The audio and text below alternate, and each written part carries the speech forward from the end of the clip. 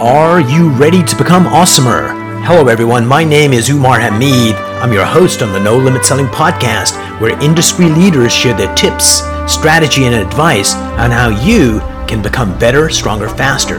Just before we get started, I've got a question for you. Do you have a negative voice inside your head?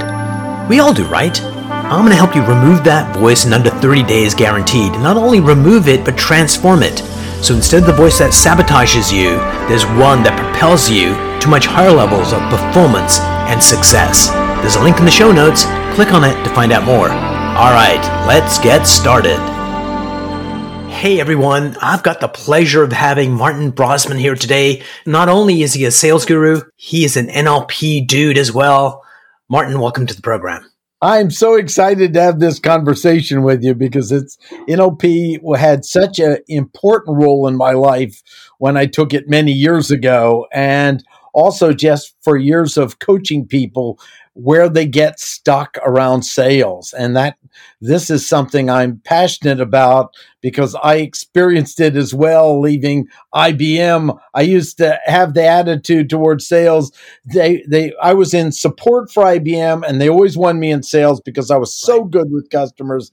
And they said, "Why don't you get in sales?" And I said, "Well, I don't lie and I don't play golf." And I laughed. And then I became self-employed and went, I'm going to starve to death. I've got an immature internal attitude of sales. I need to mature right away and quick, or I'll be in big trouble. But that thought about, that's what a lot of people think is that salespeople are disingenuous. Right. And they just goof off and have, expense accounts with fancy dinners and playing golf. And that is not the reality of things at all. No, the biggest crisis to me is the attitude of salespeople must be con men. Salespeople must go for a win-lose relationship. And what I had to do is redefine sales for me. I had to just say, let's wipe it out. Let's assume I have a bias that's hurting my business. Yes. And then defining it and discovering that real ethical sales is a true win-win relationship. And it's also a lot of ethical people often have a you win and I lose. No, it must be win-win. And this was the beginning of understanding the importance of it, and that it's about ethical sales is about an invitation where they truly can choose to do it or not. Because if not, they're going to get buyer's remorse. They aren't going to be happy. They're not going to refer you. There really is no other way to go but a true win-win relationship, especially for small and micro businesses. Absolutely. All over the place. And that word, con man, it actually comes from confidence men. And one of the things that is similar to what we do for a living, sales, is that you need to have a lot of confidence in yourself. And if you're doing that for your own gain, you get a level of confidence. But if you're like, there's a problem here. How do I solve it in a way that my customer becomes a raving fan, sends me a ton of referrals, and names their first kid after me? And I get to make my company look good. And that's what sales is all about, solving problems in a way that's elegant and gets great results for everyone. Agree entirely. And the first thing is to do your best to become aware of your internal representation of sales. Because most of the people I find that are terrible at sales, that's where the problem is. Their internal representation. Then when you get them to sell, guess what they do? They act the way they don't want to be. They don't want to be part of. They actually project the negative that's in their head and start doing it. I go, stop doing that. I don't want to buy from you with that. Hear me, understand me, see if it's a win-win. And then if it is, don't close the sale. Invite me that you'd like to work with me. Because if you don't enjoy working with me, I'm not the right client for you. It's not a good match. Now, this is a little different in retail, so I want to take that. But even in that, the marketing and everything should have what I call push-pull effect, kind of my marketing approach where we should be unattractive to the people we can't serve and attractive to the people we can serve and get better at defining that. So we enjoy who we're working with. So, Martin, can you help me out with dating? Because, that would be really, really useful, that I become more attractive to the women that I want and less attractive. Never mind. But dear viewer, I'm going to give you one tip, because my first book was a men's book I wrote about a discussion group I had. And the first one is to assume that your automatic attractive system is not trustworthy. Because most intelligent people, I know most, our automatic attractive system was developed by a child at a very young age or a teenager and had nothing to do with our lives working. That's the first tip on it. Your auto system is dysfunctional. So then start getting values on it. Go ahead. So are you saying that, when I meet a girl that I like, I shouldn't punch her in the shoulder like I did when I was 4 to let her know I like her? But also even more, be suspicious of what you're automatically attracted to. That was imprinted like a little chickadee when you were too young to have good judgment. So no, I am serious that even that is something and it's fascinating. I mean, I've worked with top performers, salespeople, everything, and it's amazing how their automatic system in that you need to not trust, and then ask, what are the values? What is the thing that's important to me? But then I also, as someone who just loves my wife to death, believe the concept I learned in that relationship is the deepest love comes from commitment, not from a bubbly feeling that's automatically been trained when I was too young to have good judgment. Right. And so going back to that salespeople and that thing that's inside our head, dear viewers and listeners, here is how you can uncover what's going on. Sometimes I'll go to a presentation, there'll be a room full of salespeople, and I'll have 2 flip charts. Flip chart A, the good flip chart, and flip chart B, the not so good. And I will say, please finish this sentence for me. Salespeople are, and someone will say they're motivated. Green pen on the good flip chart, motivated. They're driven. They're amazing. They solve problems. Then after about 5 or 6 positive attributes, someone says they're sleazy, goes in the bad flip chart. They're untrustworthy. They take advantage of you. And that list is always bigger. So when you're examining yourself, finish that sentence. Salespeople are, and some good ones will come out. When the bad ones come out, then you kind of go, okay, salespeople are sleazy. And then you have to ask yourself, what is the benefit of me having that belief? And there's always a benefit. And then how could I get another belief that would give me what I want without losing the benefit? And so, introspection. And we need to figure out who we are, because that's when we uncover our most powerful self.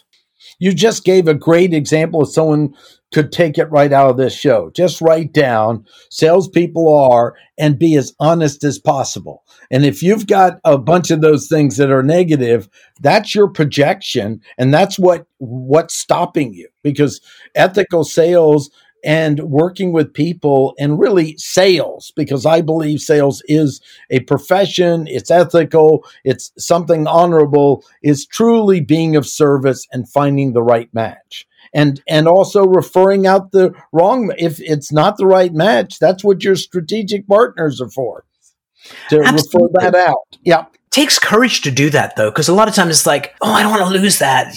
Maybe I can do that. And you start becoming wishy-washy. You lose your integrity and just really. So let me ask you this, Martin, because none of what you're saying is like rocket science. You're not a genius. I'm not a genius. But yet millions upon millions of salespeople don't do any of that stuff. So how do we really uncover who we can serve and in what way? And if you could answer that by thinking about one of your past clients, and you can change the name to Protect the Innocent and say, I was working with Jane and this is what she thought she was doing. I helped her realize X, and this is how I helped her do that. And now she's doing Y. Could you give me one of those stories that makes it real for our viewers and listeners? Yeah. I actually want to give a salesperson who hired me as a coach to get out of the sales field. And I think the beginning is, I need to go in to make sure in the first interview, is it a right match or not? And if I am some reason too desperate to not distinguish that, I need to get that straightened out first. So I sat down, the guy said, my boss is crazy. He screams at me. I want to get out of sales. And I said, Could we take a moment? Where do you want to go? And long story short is, he said, I want to retire at this age and sail my sailboat. And I looked at what he was doing and looked at the field he was in. I went, you're actually in the best field to be in to get that goal. Yeah. Would you be open to really working with me on how to not care about your boss yelling? And I needed to know, are they willing to make the behavioral changes to get the results they were? Because most people won't do that. Most people won't make the behavioral change in our field is very expensive. We aren't therapists. We want the minimum possible. And so I said, yes. Well, the long story short is I got him to make it a game. And when we were done at the end of the year, his boss stood up, held up his numbers and said, you all are worthless idiots. Look at what this guy did. And he was the peak performer. His boss was still, yeah, right. But the fact is he learned to shift his representation of it and get power over it. That which offends us is something that we're giving our power away to. And that which insults us is something we're giving our power away to. And when we got under, how do you do, and I like to play a game, and you understand this and probably do it with many clients of, how can I ask them, how can I be you in a day? I need to be offended the same way you are. And we won't go into the NLP stuff, the meta programs and all that, but that's what we're listening for, is what is the coding of being offended like you are or getting upset and so forth. And then we have to get them some distance and make some other decisions on it. Did that give you an answer you were looking for? I could come up with another Two things came up. Number one, when you first decided, do I want to work with this guy or not? Or am I really desperate? I heard this expression recently. It was called quota breath. Like when you have quota breath, people can sense it and they don't want to work with you because you're so desperate. But going back to what you said, which I think was spot on, the only thing I'd add to it is this, is that I'm going to ask you a strange question, Martin, but just answer honestly. Mm-hmm. Do you want to be an opera singer? Right. No, I don't. So no, and I would annoy people. I've had women in church say, you don't have to sing. Please. So the reason I ask that is that if you were thinking, I don't think I could be an opera singer, you wouldn't care. It's I don't want to do that anyway. What do I care about? But there's things that you want to do that you're not doing in the way you want to do. And when you think about those, an uncomfortable feeling comes up in your body. Mm-hmm. And the clue to finding what's going on is when that feeling comes up. So let's say somebody that when they hear no once in a sales conversation, they don't want to hear it again. And as soon as they hear the no, they get this uncomfortable feeling. Finish that sales appointment and just kind of go back to your car and then go back to that moment in the meeting when they heard the no, feel that feeling and just put your hand there and say, hello. What's causing that feeling is going to answer and go, yup. You're going to say, well, what are you trying to do for me? And you'll get the answer to why that block is there. And at that point, you can fix it yourself or call Martin, go 1-800-MARTIN, and Martin's going to help you. I've looked over your work. You got great resources too. So I don't want to change that as well. And what we're trained to do is when we feel that uncomfortable feeling, I don't want to go near that. And the clue to greatness is when you feel that uncomfortable feeling or when you F up, the clue to getting over it is in that event. And so don't shy away from it, embrace it. And on the other side of that is something wonderful. And what's on the other side is a better version of you. It's such an important thing that we start identifying the feelings and how are we going to interpret them and how to service. I do want to share a story that came to mind from a book called Iron John, which was really about men maturing, and I highly recommend it, by Robert Bly. And it was about a kingdom that was terrorized by a swamp with an big creature that was killing everyone. They couldn't go in the woods. And they had a sign up said, night for hire to clean up this problem. So this guy showed up, says, I'll take on the job. He had his dog with him. He goes to the edge of the swamp, and the giant creature reaches out, grabs his dog that he loved dearly, pulls it in the swamp, and kills it immediately. And then, the warrior says, I'm at the right place. And the fact is it didn't mean he didn't lose the dog, didn't love the dog. It wasn't a loss, but it was the indicator. Okay, this is where I need to be. This is the problem to face. And it's starting to get the power where instead of ignoring our feelings, noticing our feelings, but not just being our feelings. And that's where that separation does take some work. And I've worked with many people in getting that apart. The thing is one of my jokes with sometimes clients is I go, stop being your feelings. Notice them. You don't want to stuff them. This is what's happening in my body. And then let's get power on it as an indicator. Is it something I should just postpone and deal with later? Or is it something I need to address? And that helps people separate real intuition from emotional, bubbly ups and downs that happen all the time in bodies. And most people are pretty much let's not say most, many people are often a drama king or queen just completely rolled by them. And that's someone else driving the bus, not you. So if I was an emperor for a day, this is what I would do for the world, is like I get people to understand what the frick feelings are. So what we do is we feel fear. And it's like, oh my God, I'm afraid, I'm going to run away. And what is fear? Biologically, the maker gave us fear for one frickin' reason. And it was, I'm going to make you at your physical best. When you have fear, you are your strongest self. You have the ability to fight like hell or run like hell. Your reaction time is like Superman fast. Your ability not to feel pain and still keep going is baked into it. And what we've been trained by our moms and our environment is when you feel afraid, run away. And what we need to realize is the maker put it there. When you feel afraid, you're at your best self. And move forward. And the same thing with guilt, same thing with anger. All those emotions have a flip side. And if you kind of repurpose them, you become awesomer. Yes. And it's that the start of getting the distance, the start of identifying. And really, like we said, the fundamental is if you're having a problem with sales, what is your internal representation? What do you unconsciously, we want to bring that conscious, identifying as the bad of sales. And then we've got to plug in a definition that will work with your value systems and understand. Because when I tell people, to me, sales is being of service in the world. Sales is making sure that I'm adding so much value. What I'm charging is well worth it. It adds to them. And dumbass not to do it. Against that, and they usually aren't against that. Go ahead.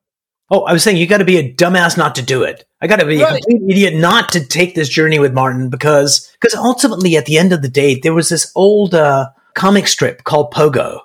And he had this one phrase in it. And the phrase was, we've met the enemy and the enemy is us. Mm-hmm. We need to realize that it's not the competition. It's not your boss. It's not your spouse. It's not your kids. It's not your education. It's not your wealth. It's what's happening in your mindset is getting in the way of you stepping up to who you've always meant to be. And we've heard that, hero's journey. Yeah. And certainly, you can go on an adventure, but really the hero's journey is an internal one that if you can actually face your fears and move beyond, you step into a place and kind of go, I didn't die.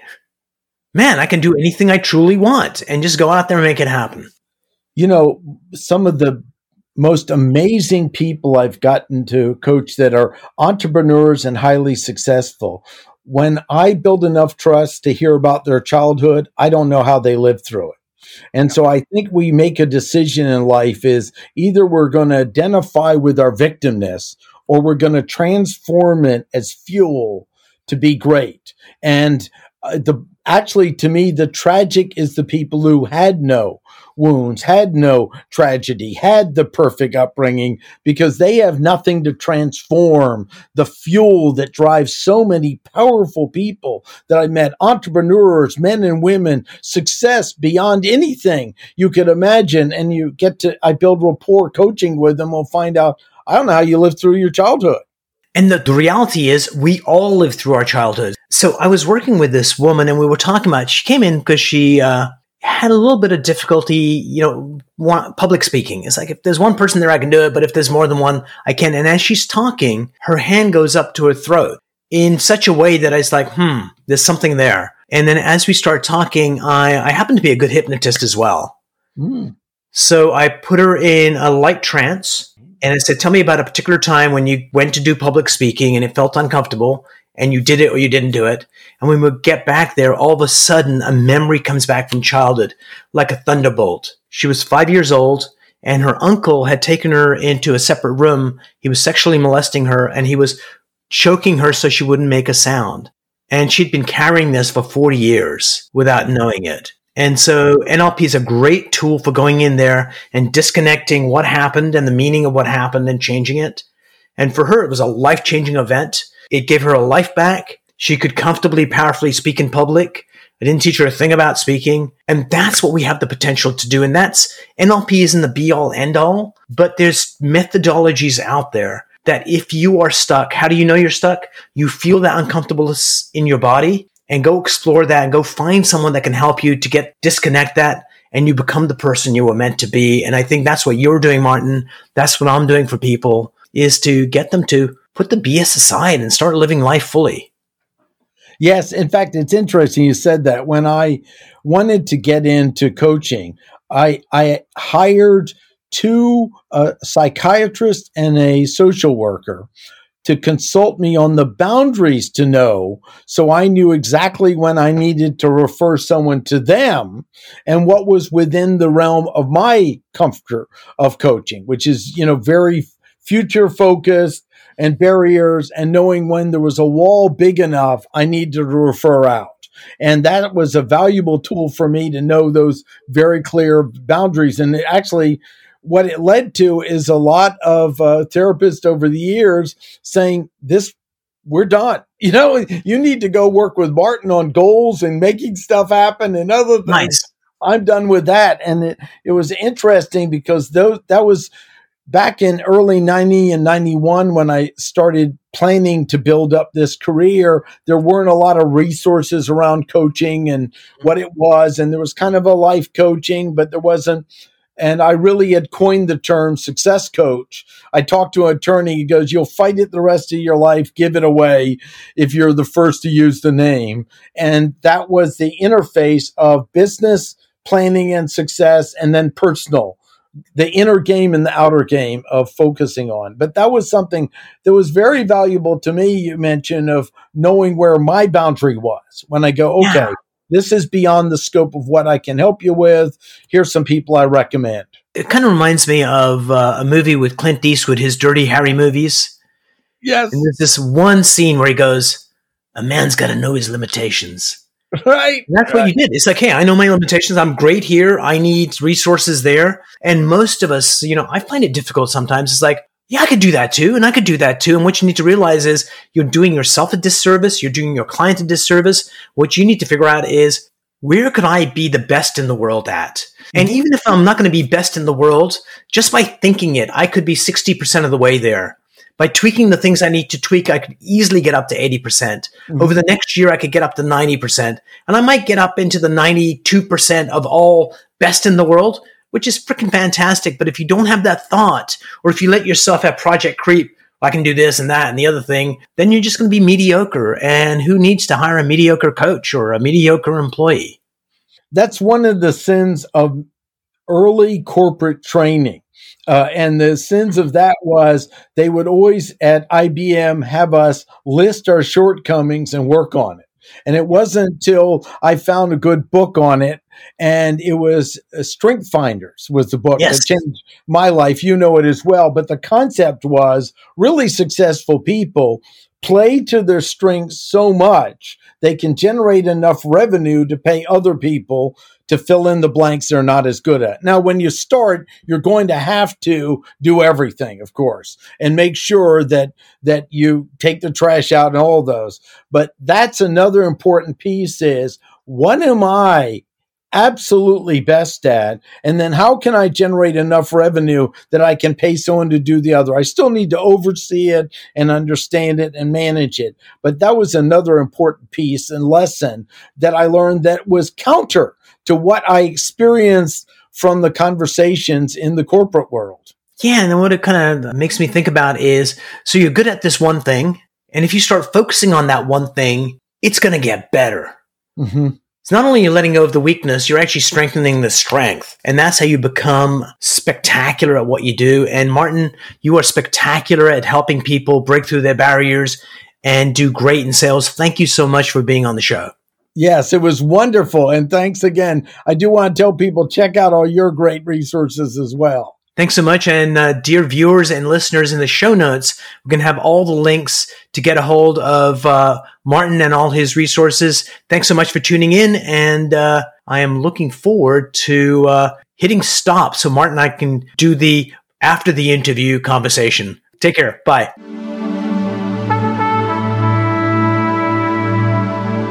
If you enjoyed this episode, please go to iTunes and leave a 5-star rating. And if you're looking for more tools, go to my website at nolimitselling.com. I've got a free mind training course there that's going to teach you some insights from the world of neuro-linguistic programming, and that is the fastest way to get better results.